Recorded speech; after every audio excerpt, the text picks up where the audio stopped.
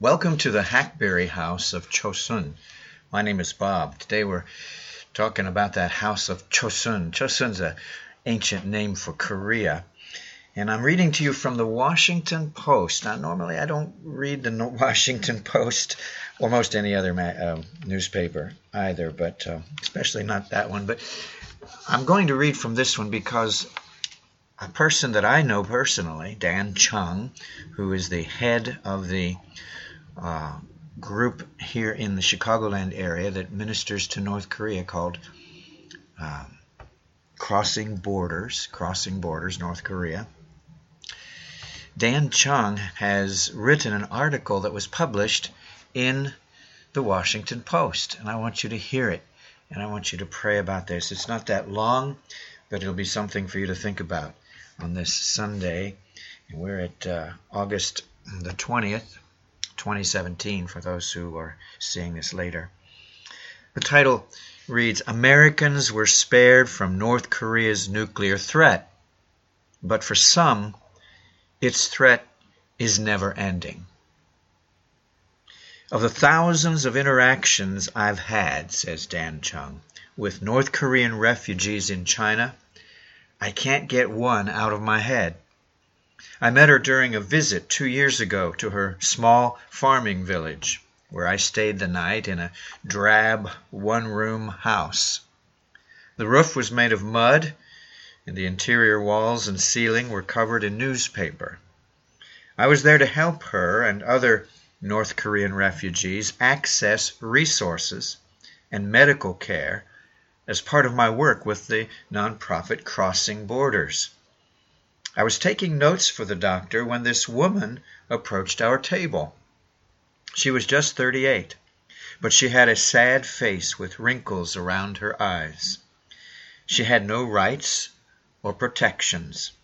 China routinely arrests refugees and sends them back to North Korea, where they are guaranteed time in the world's most brutal prison camps.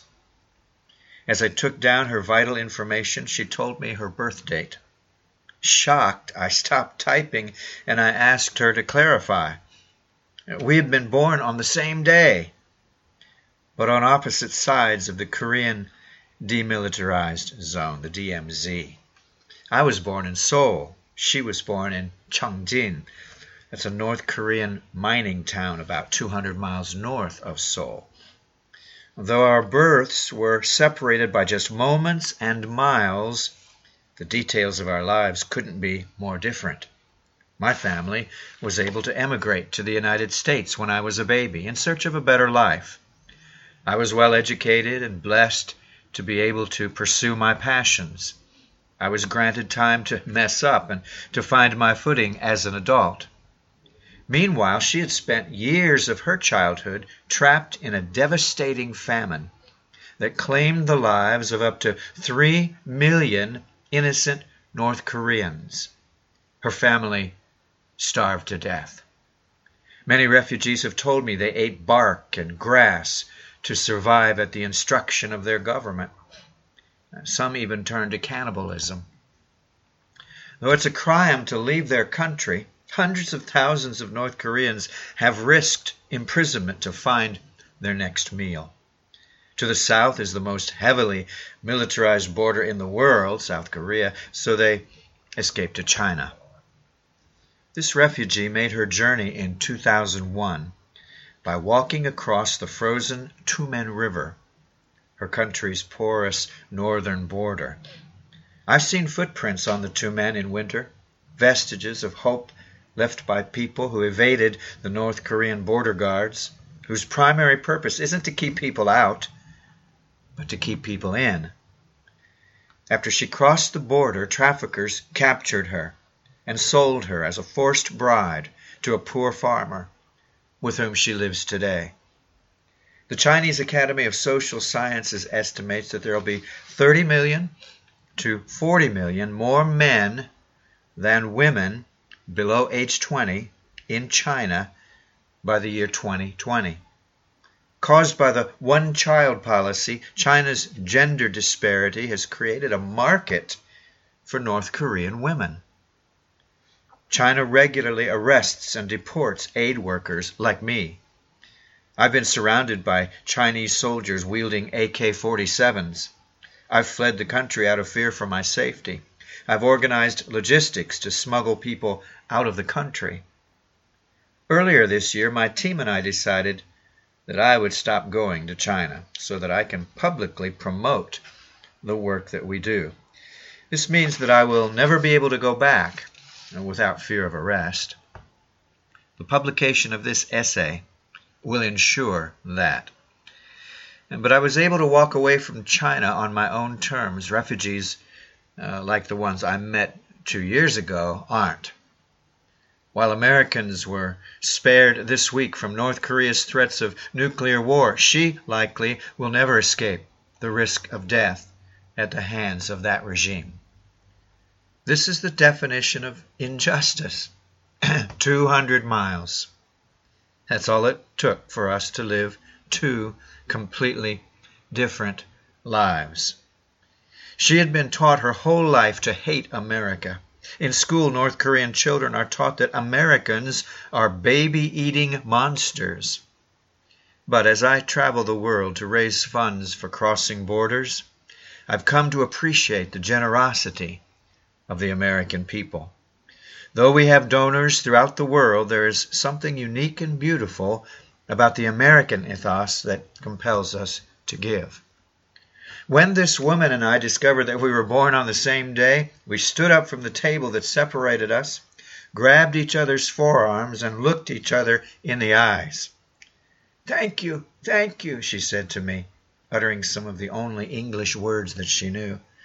I don't think she meant to thank me. I hadn't done anything for her at that point. I think what she was expressing was how surprised she was. It was like finding an old classmate. Thank you, she repeated. I didn't know how to express the heartbreak that I was feeling at the moment. I'm still figuring out how to express it today, writes Dan Chung in the Washington Post. Just one of so many stories and confrontations and meetings and feelings about North Korea. I'm telling you, it's a country that will grab you if you let it.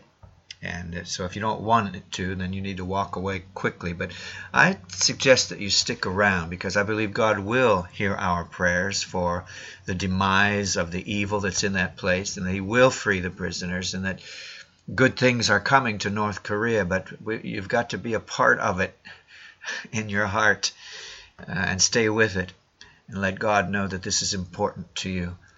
Pray for North Korea. I would like it if you will go to my website if you're not there already, because I'm doing this on 2 separate websites, but my main one at sermonaudio.com/aservant70. There's this long series on North Korea, 400 and some audios on North Korea, the North Korea audio weblog. Look that up when you get there.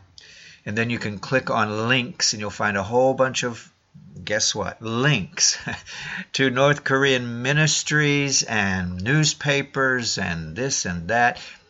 A lot of stuff to get you started on your love for North Korea. You'll see, if you click on photos, you'll see photo essays that I've put together. There's 40 or 50 new pictures now in a new album that I've just opened.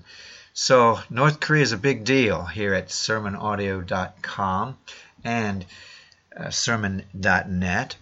I want people to know about this. If you live in the local Chicagoland area, stand by for some details about a North Korea prayer meeting that we're going to be starting up, Lord willing. It's in the talking stage right now and prayer stage, and you might want to be a part of that. Who knows? Okay, that's all for now. We'll be back, Lord willing, soon. This is the Hackberry House of Chosun. God bless.